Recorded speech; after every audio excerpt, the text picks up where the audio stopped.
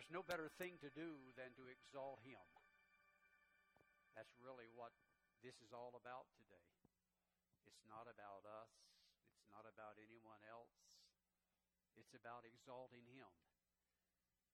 He said, if I be lifted up, I will draw all men unto myself. Sometimes the church makes the mistake of thinking that a lot of other things, while those are important, that those are the main thing, but they're not. The main thing is exalting Him. And if we exalt Him, He has promised that He will draw. So the best thing we can do today is to lift His name. You've done wonderful in doing that. Such a joy to be back with you today. I count it an honor to be here to fill in while you're without a pastor. So in my position, I get to pastor a lot of churches. And so I'm going to be your pastor for the next 2 or 3 weeks. And, of course, you have staff that are working with you, and they're doing such a wonderful job. But I'm going to be able to be with you for the next 3 Sundays, this Sunday and 2 more at least. And then most likely after that, I've got a trip to Israel in between all of that. But we're going to have a good time together. Now, I know it's always disconcerting. It's a time of challenge when there is a pastoral change. And I understand that I've gone through pastoral changes myself, and I know how it affects me. And so I know how it affects you. Because once you've experienced that, then you know. And for many of you, this is not your first experience with this. And so what do? We pray and we trust God. Now, you can trust God.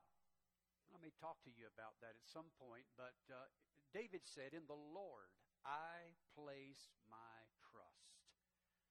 Now, for many of you, this took you by surprise, but it did not take God by surprise. Now, if we believe that God is in control, then we have to believe that everything is going to be okay.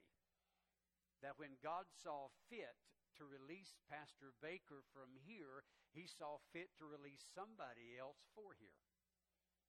And that's how it works. We are kingdom people. We are in God's kingdom, and God fits everything together for our good. So, we're believing Him for that. Over the next few days, let me explain to you what's going to happen, and then I'm going to preach to you this morning. Over the next few days, this next weekend, the council and some other members, trustees and other members that are on a transition committee are going to be interviewing potential candidates for this church. In those interviews, if they come to a point that they feel like that the Spirit of the Lord is directing them toward an individual, they will recommend that person for the pastorship here at the church. And then that individual on a given Sunday, the following Sunday or the next Sunday, will come and will be preaching for you. And as they have interviewed that candidate, you're going to get the chance to interview them as well in a service. But what will happen is he'll come in or she'll come in and preach the gospel and have church with you, and then you'll dismiss, and then you'll gather back for a predetermined time for what Bishop Doherty calls a sort of meet and greet town hall fellowship time. And then after that, there will be a time when you will be able to interview the candidate yourself, ask questions of he or she, and after that, then you will be given the opportunity to, in a confidential preference vote, to vote whether you agree with the recommendation of the council or this transition committee, and if you agree with a percentage that is the percentage needed for the bishop to appoint this person as pastor, then they will become your pastor. Now, after they preach or somehow during the course of the interview process, you just don't have that feeling, then if you do not vote with a percentage that is needed and necessary, then we'll take the step further. And we'll do that and be glad to do it. Because as Bishop Doherty would say, and I'm representing him today, we don't have anyone that we're trying to force on you to be your pastor. You asked me, well, Brother Bewley, who's going to be our pastor? Who's the state going to appoint here or force the committee to appoint here? And we don't know. We don't have a person. But we have a God, and our policy is we yield to the God that we serve, and if we yield to Him, then everything works out right. But if we get in the middle of it, then guess what? We can mess it up. But as long as we're trusting God, the committee's trusting God, you're praying, you're trusting God, listen, everything's going to work out fine. Can I hear an amen right there? So we don't have anybody that we're going to try to force on this church. We're going to allow this transition committee to work with the candidates, and we believe that God in the process is going to place His hand on someone. He's already got His hand on someone for this church. And we believe that the ministry is just going to continue, that Pastor Baker has started here, and his precious wife, Laura, and family, and we believe that God has the person for you. So let's pray to that effect, and that's what we want you to do in the meantime as a congregation. Pray for the transition committee, those involved. Pray for the candidates that they'll know. Pray for this church, that everyone will stay encouraged, because this is a time for encouragement. Stay encouraged, because, again, God has something great in store for this body.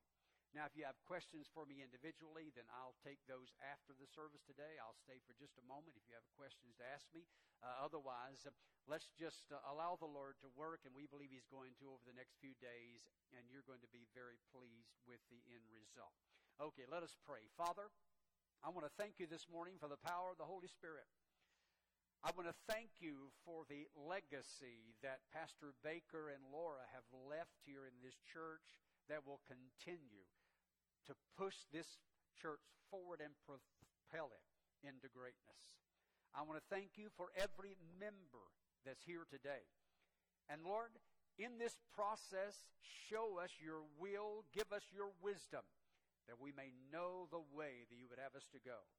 Now, Lord, may the word that you have laid on my heart for the service today, may it be encouraging, edifying, may it bring about a release. The kind of release, Lord, that Pastor Tim talked about this morning, the kind of release, Lord, that the worship team talked about today.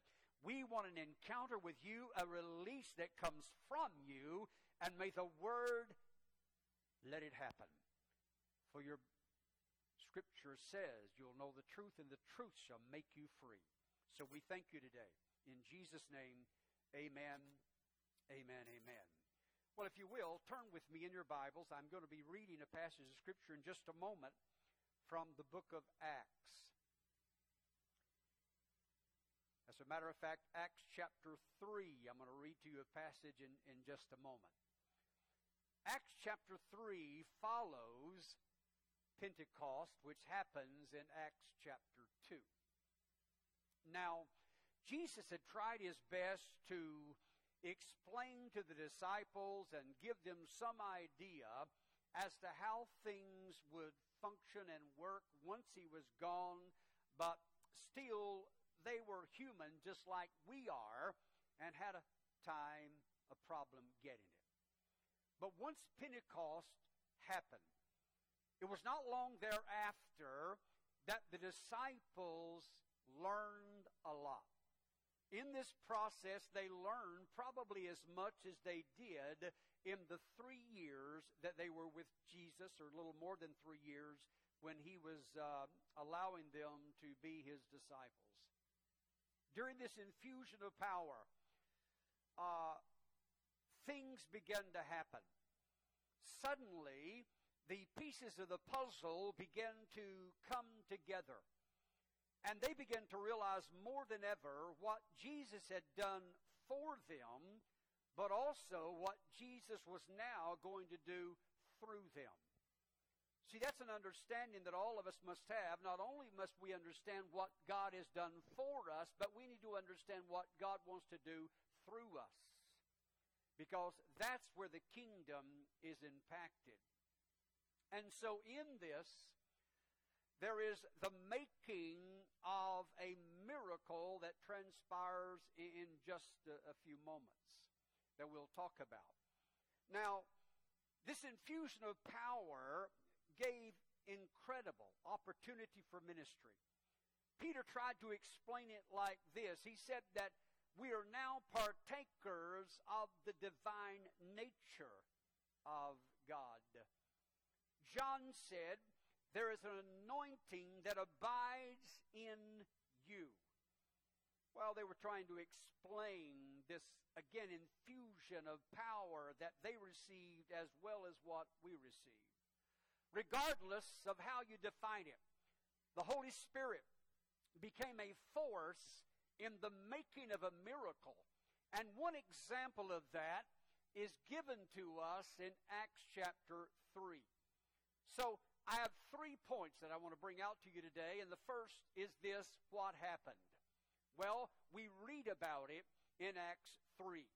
Now, Peter and John went up together to the temple at the hour of prayer, the 9th hour. And a certain lame man from his mother's womb was carried, whom they laid daily at the gate of the temple, which is called Beautiful, to ask alms or money from those who entered the temple, who, seeing Peter and John about to go into the temple, asked for alms or some money. And fixing his eyes on him with John, Peter said, "Look on us." So he gave them his attention, expecting to receive something from them. Then Peter said, "Silver and gold I do not have, but what I do have I give you. In the name of Jesus Christ of Nazareth, rise up and walk." And he took him by the right hand and lifted him up, and immediately his feet and ankle bones received strength. So he, leaping up, stood and walked, and entered the temple with them, walking, leaping, and praising God. And all the people saw him walking and praising God. Then they knew that it was he who sat begging for alms at the beautiful gate of the temple, and they were filled with wonder and amazement at what had happened to him. Now, there are several things in this passage that are really important. We'll try to break it down in this message. This is what happened. A lame man was healed. Now, Peter and John were on their way to the temple for prayer, something that they and others did 3 times a day, and it happened to be the 9th hour. The Bible says that they came to a gate. Now, there's been a lot of discussion as to what gate it was that this lame man lay at, but most believe it was the Corinthian gate. Now, the Corinthian gate was an incredible gate. It stood 50 cubits high, and the doors themselves were 40 cubits high. And it was made, they say, out of bronze and silver and certain aspects of gold. And it was a magnificent creation that had been created as a gate. As a matter of fact, Josephus, the historian, explains it like this: it was adorned after a most costly manner, having much richer and thicker plates of gold and silver. And on the outline of that door, they said that there was a vine that was prepared and placed there, and that vine represented God and Israel as being the vineyard of God.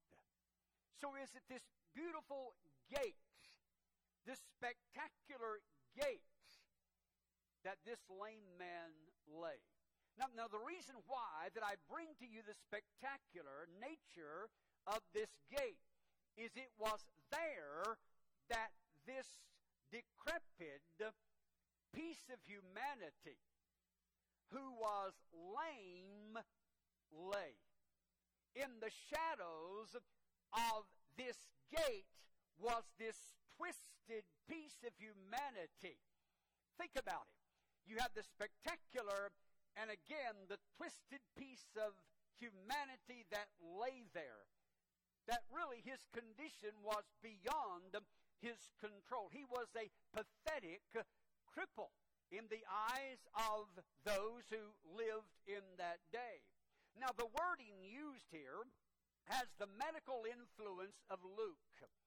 And in this, Luke is wanting to describe, Luke says that he was crippled from his mother's womb. So he had been crippled all of his life. It wasn't an accident that he came to that state. He was born that way. And his ankle bones and ankles sort of twisted under his legs, making it impossible for him to walk. He was totally dependent on others. They had to bring him, and the scripture says, lay him daily at the gates. Now, this is the point that I want to make to you. All anyone was ever able to do for him was lay him at the gate. That's the only thing they could ever do for him. Bring him, lay him at the gate, and they did that day after day after day. When my wife and I got married, she had a half-sister by the name of Brenda. Brenda experienced retardation. She was precious, but yet she was mentally touched in that way. And they put her in a home up in Greenville, and we went up periodically to visit her, and it was quite amazing when you would drive on the property of this home in Greenville, you would see crippled people laying out in the yard. They were maybe on a blanket out in the yard where they had brought them out to get some sunshine. And I vividly remember those crippled people laying out there. People had brought them out, and many of them, they couldn't walk themselves, so they were brought out, laid there on the property, and then taken back into the facility after a period of time. Well, that's the condition of this particular man. He was handicapped. But there's something about this. Not only are you handicapped physically when you're in that state, but you're also handicapped mentally. You see, anything we experience in the physical normally affects us in the mental. I don't know about you, but I'm not a happy camper when I'm sick, physically sick. It gets to me mentally. I mean, I'm not one to lay in bed. I had an episode just a few days ago where I passed out in the restroom in the middle of the night. Hit the tile floor, hit my head, hit the back of my neck, had to go to the emergency room. And I don't know what exactly it was, but I know that I had to spend a day or two in the bed because of that. I had some kind of virus along with it, which caused me, I guess, to pass out. But I'm not a happy camper.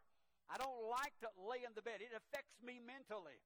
So this man, not only is he affected physically, he's affected mentally.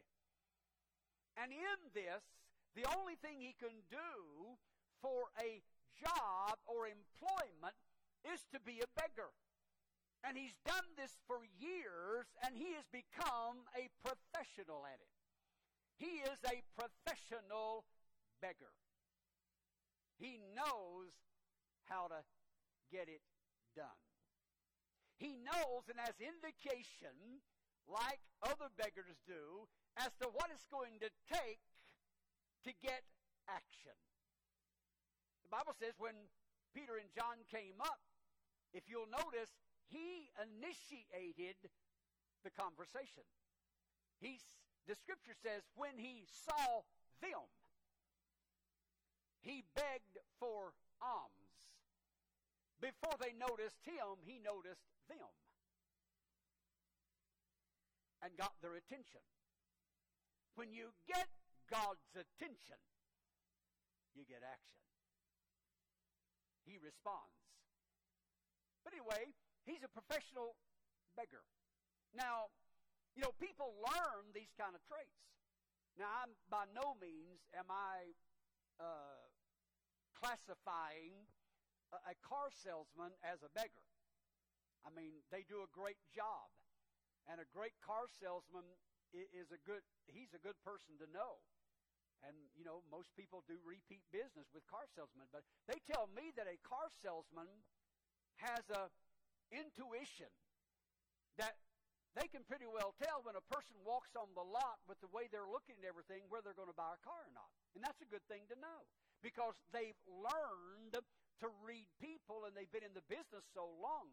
So that's part of their success, is knowing who's the real buyer and who is not. And, sometimes you notice they'll just walk away if you don't respond positively in a fashion, because they know you're not going to buy. Telemarketers, when they get you on the phone, they have an indication as to whether they're going to be able to sell you something or not. I read back some time ago some things to know about telemarketing and what you do with them when they call. This person in writing said, what you don't want to do is don't hang up, because they'll just call again. And they said, don't talk to them, because if you talk to them, then they'll understand and learn that you're vulnerable, and they'll take advantage of you. They said the very best thing to do is simply in a firm way say, no thanks, and please put me on your do not call list, and then hang up. Several years ago, my oldest granddaughter was about 4 years old at the time, and telemarketers were calling her dad, and her dad, just got tired of it. And so what he did, he started handing the phone to Kaylin. And so he'd get them on the phone, and he would find out it was a telemarketer, and he'd just hand the phone to her, and she'd respond like this: please stop a-calling me, you driving me crazy. Well, that's how you respond. But Peter made eye contact with the cripple. And when this happened, he must have thought, I've got a good one here today. I'm going to get something from these guys because they've made eye contact with me. When you make eye contact, it sends a message. It's possible that Jesus and the disciples had passed through this gate and had possibly seen this cripple before then, but just did not address the issue. If Jesus did, he was saying, I'm going to heal you, but just not now. But it's very possible that Peter and John passed by that way. But today was different. Something stirred within them and their faith. And after the beggar got their attention, Peter said to him, look on us. Look on us. Now, that's very important. Look on us. Now, why did Peter say that? Because he wanted this cripple's full attention. There are a couple of things that are important here.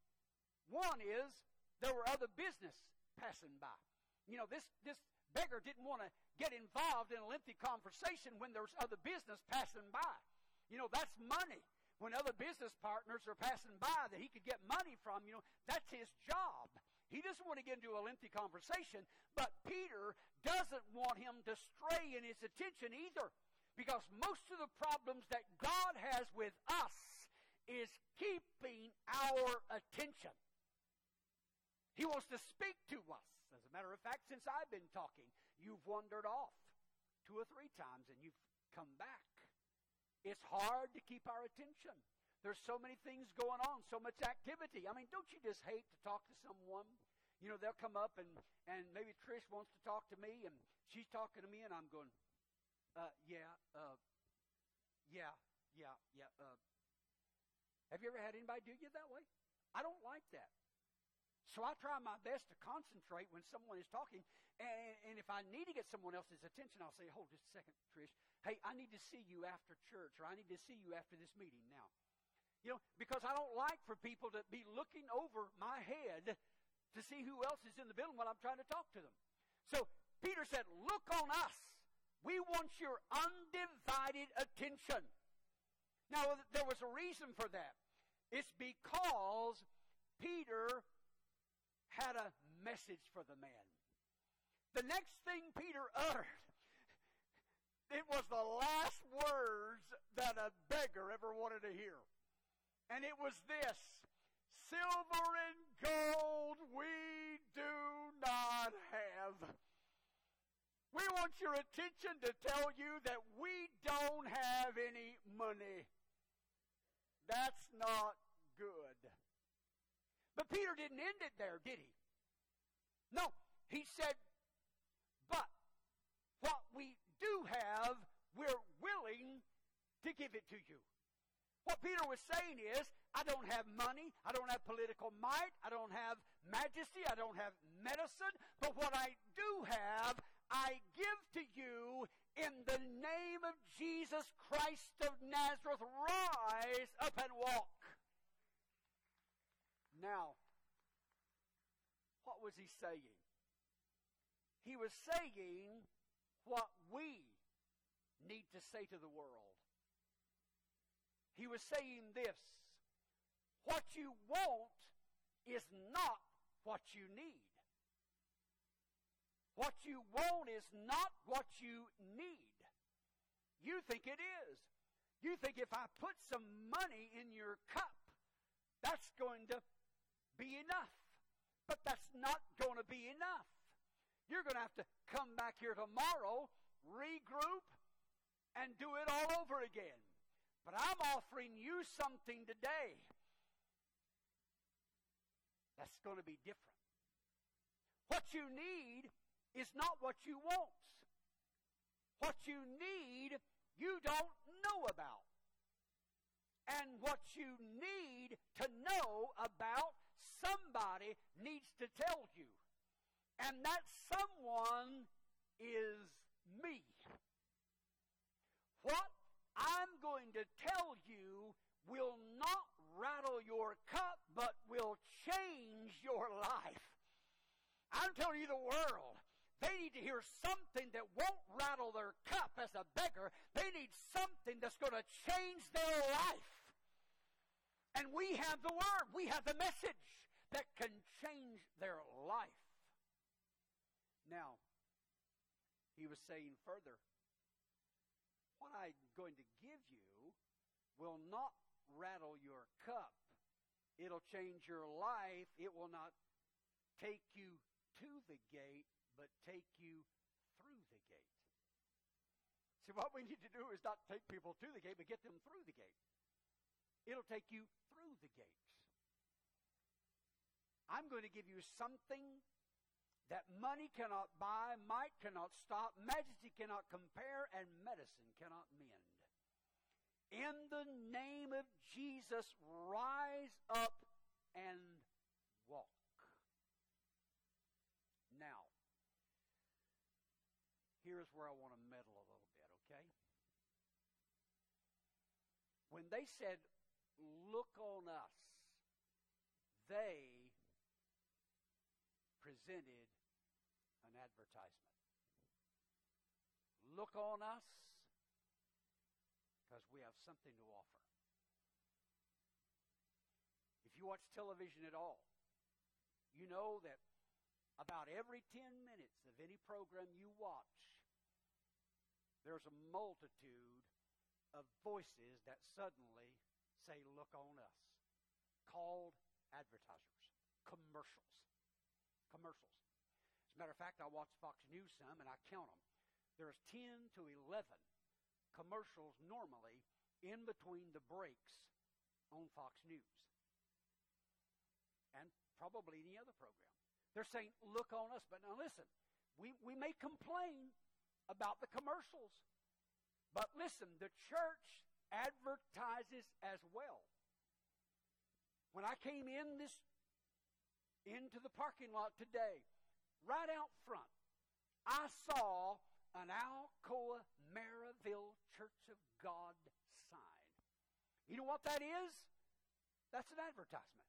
You know why they put that out there? Not only to identify this as being the Alcoa Maryville Church of God, they're wanting people to see that sign and see that sign come in here. That's why we have Facebook, we have internet, websites. We put out all kinds of flyers. We do mission trips. We do newspaper advertisements. We're saying, look on us. Look on us. Now, don't you think if we're going to advertise and say, look on us, that we should not have something to offer? If we're going to advertise it, should we not produce what we're advertising?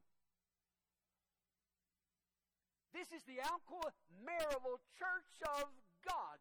That God attached there.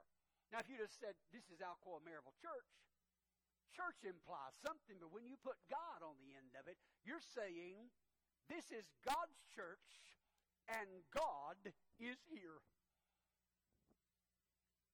Don't you think that people ought not be able to find God when they come in here? Yes. Because the world doesn't like false advertisements. Before I moved to Chattanooga, I lived in Bristol, Tennessee. And I used to go to a restaurant there called Fats. And I'd take the staff on Mondays, and one of the requirements of being a staff member, you can talk to any staff member that I had, they'll tell you the same thing. One of the requirements that I had as a staff member, when we went out to lunch, everybody had to share a big old brownie. I mean, it was big enough for 4 people. I couldn't eat it all myself, wouldn't eat it all myself, so I'd order it and make them share it so I'd feel good about ordering it. So they had to share it. I have staff members talk about that still today. Well, in the menu, they advertised this brownie, chocolate brownie, sauce, and nuts. Well, we had a waitress there that attended our church, and so she would serve us every day. So one day she brought that brownie out. I liked the nuts. She brought that brownie out, no nuts. I let it slide that day, I think, and the next time she brought it out again, no nuts. I said, Angie, where are the nuts? The menu advertises it, I want the nuts. That's why I ordered it. I want the whole thing. She said, Pastor, give me just a moment, let me check. So she goes back to the back and brings out a little cup of nuts. I said, if you're going to advertise it, you ought to produce it. It ought to be what you advertise. And that's just the same thing with the church. If we're going to advertise this place as being a place of healing, a place of deliverance, a place of salvation, then it should be offered when we come in here. And people should leave this building delivered, saved, and healed in their body. Now, I'm about to get excited. I know that.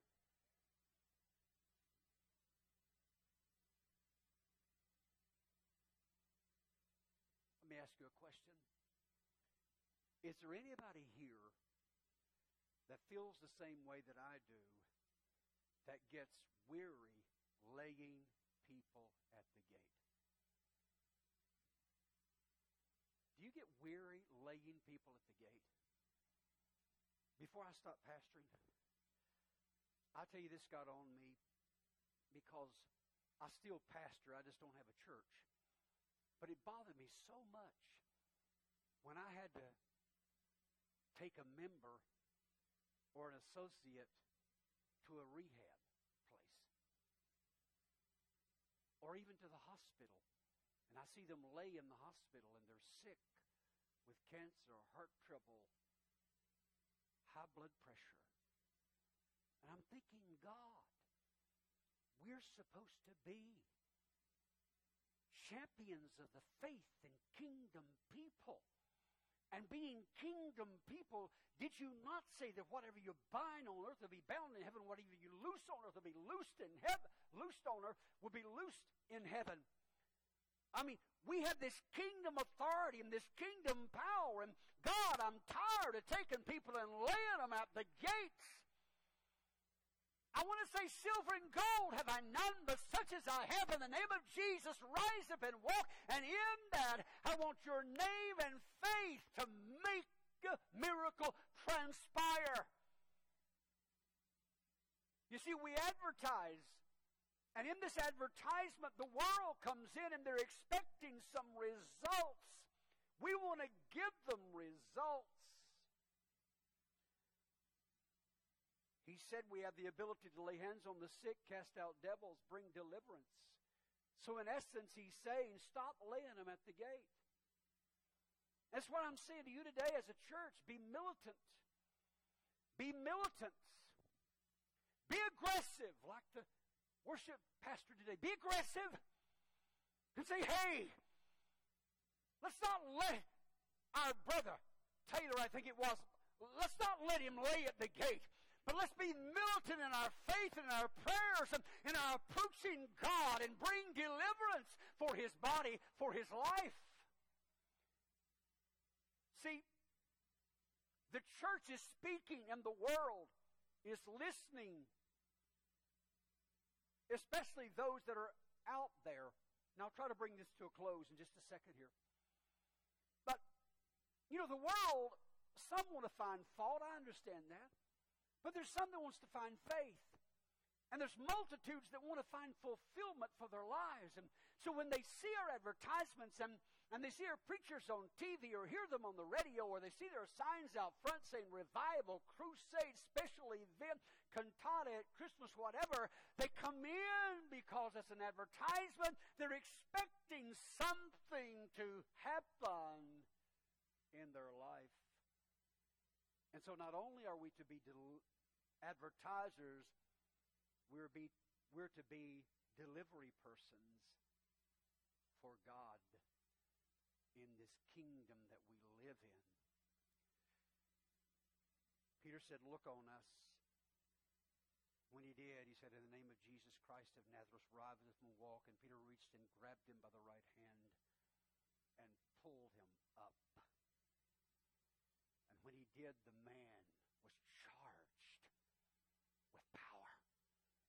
And his ankle bones began to straighten up. And suddenly, here is a man that's been laid at the gate, but now he's rejoicing because he's delivered, set free. He's jumping, he's praising God for the miracle that's transpired. And oh, how I want to see people that come in that are under the weight of sin and the world and sickness and captivity, leave this place rejoicing and saying or singing, thank God I'm free, thank God I'm free.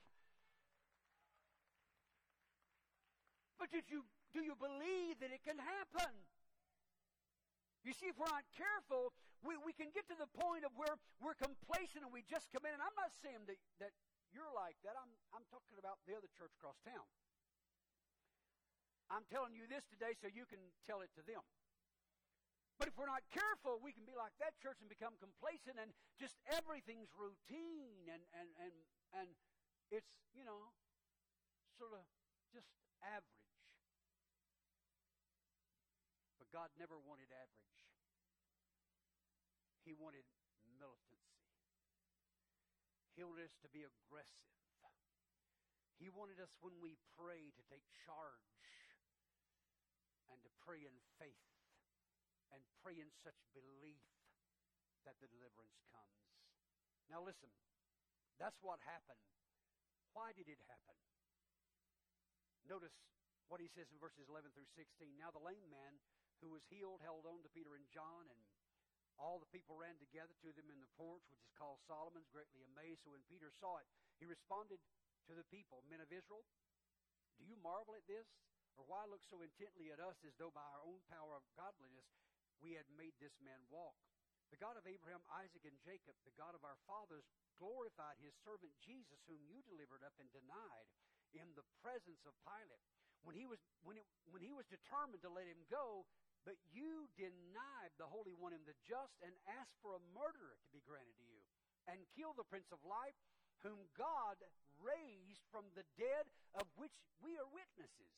And in his name, through faith in his name, has made this man strong, whom you see and know.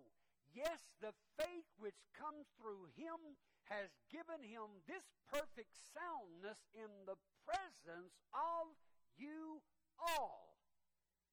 What Peter is saying is, what you have seen, don't look at us and think that we're anything.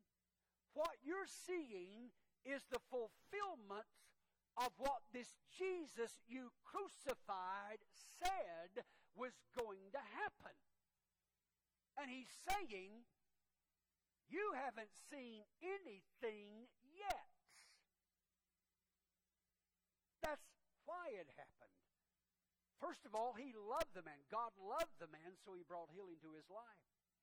Secondly, this miracle was made to make known that what he had started was going to continue, that Jesus was alive. Peter said, this is happening because the one you crucified has been risen, has arisen from the dead, and now what you see is the results of his resurrected life and power. I would like to think that the church, the stance that we're taking now, is not that it happened, but you haven't seen anything yet. Just wait. Just wait. Just wait. So, he wanted us to know it would continue. The same message is for you and me today. The third thing is this.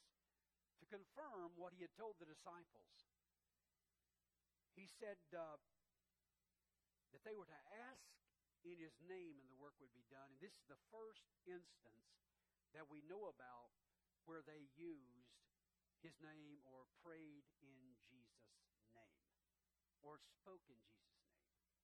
So it was to let them know that it worked. It worked because they were kingdom people. Now, it just doesn't work just because you simply say Jesus. But when you have the connection of kingdom and you're a part of the family and you speak that name, it does work. Now, we know it doesn't work just to say the name of Jesus because there are 7 sons of Sceva in Acts chapter 19 that try to deliver a man from a demon, and they say, we adjure you in the name of Jesus who Paul preaches. Come out of him. And they got a good whipping.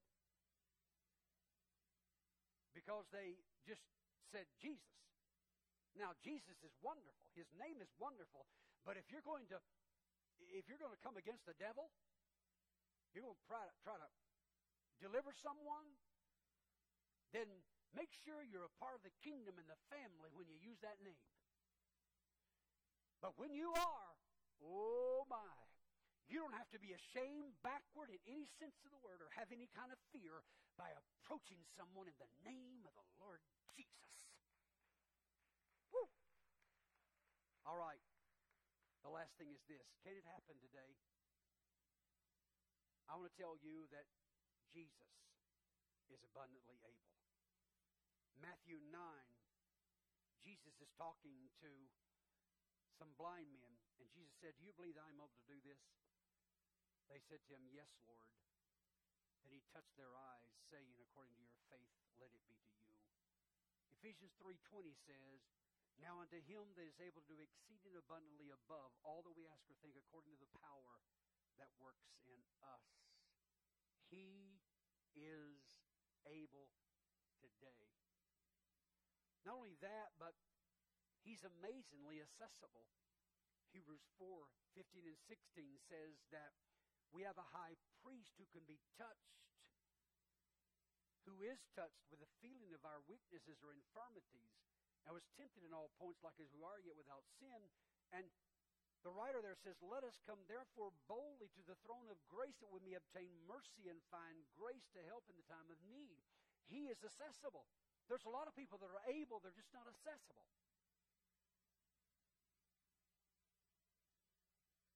They're not accessible. But God is always accessible. He can be accessed. And so, he's able, he's accessible, and he's always available. Always available. That means that when you call upon him, he said, do so and I'll show you, according to Jeremiah 33:3. Call to me, and I will answer you and show you great and mighty things which you do not know. What is he saying? I'm able. I'm accessible. You can get into where I am, into the throne room. But when you get into the throne room, you're going to find I'm on the throne. You're going to find I'm on the throne. At the state office, we're able to do a lot of things.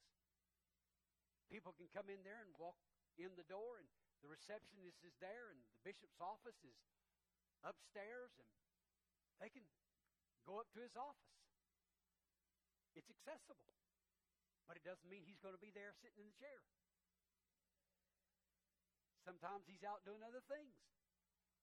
But God's never doing other things. He's available. So, when we advertise and they come in, they're coming into an atmosphere where God is able, and God is accessible, and God is available. And when we begin to invoke the name of Jesus, it should bring about an atmosphere where miracles transpire, and those that are laid at the gate are healed of whatever infirmity they might have, whether it be sin, bondage, sickness, drug addiction, whatever it is, they're delivered. And they're found no longer at the gate, but inside the gate, rejoicing again, singing and saying, I'm free, thank God I'm free. Don't you thank God that He's given us the ability to make miracles through the power of the Holy Ghost and the use of Jesus' name? Stand with me this morning.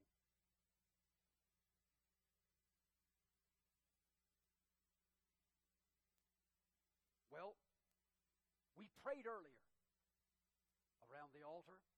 Those who needed a touch, if you didn't come at that time and you need a further touch this morning, then we're ready to pray for you. The staff here are ready. I'm ready. We'll pray for you. If you need anything from God, if you'll come quickly, we'll pray for you this morning.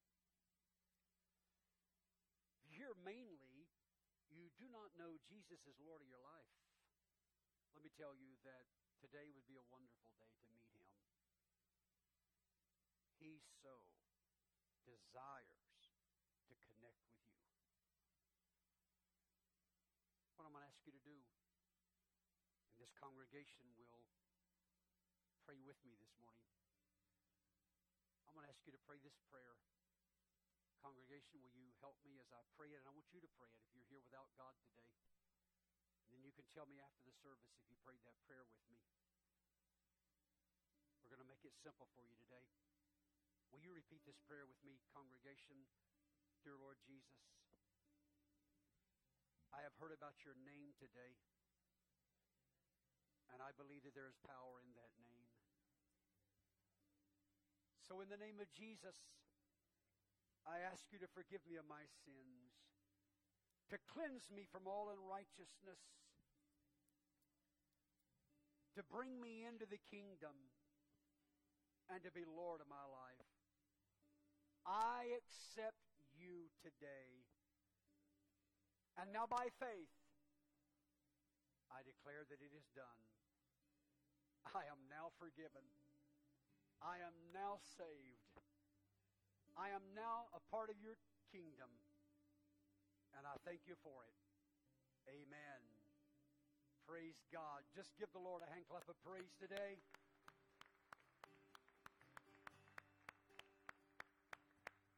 Praise the Lord. Thank you. You got a chorus you're going to lead before we dismiss today? Amen. Don't you thank the Lord for the power of His Word? Amen. We'll be back with you next Sunday to give you further information. In the meantime, pray and believe for God's will to be done, okay? God bless you today.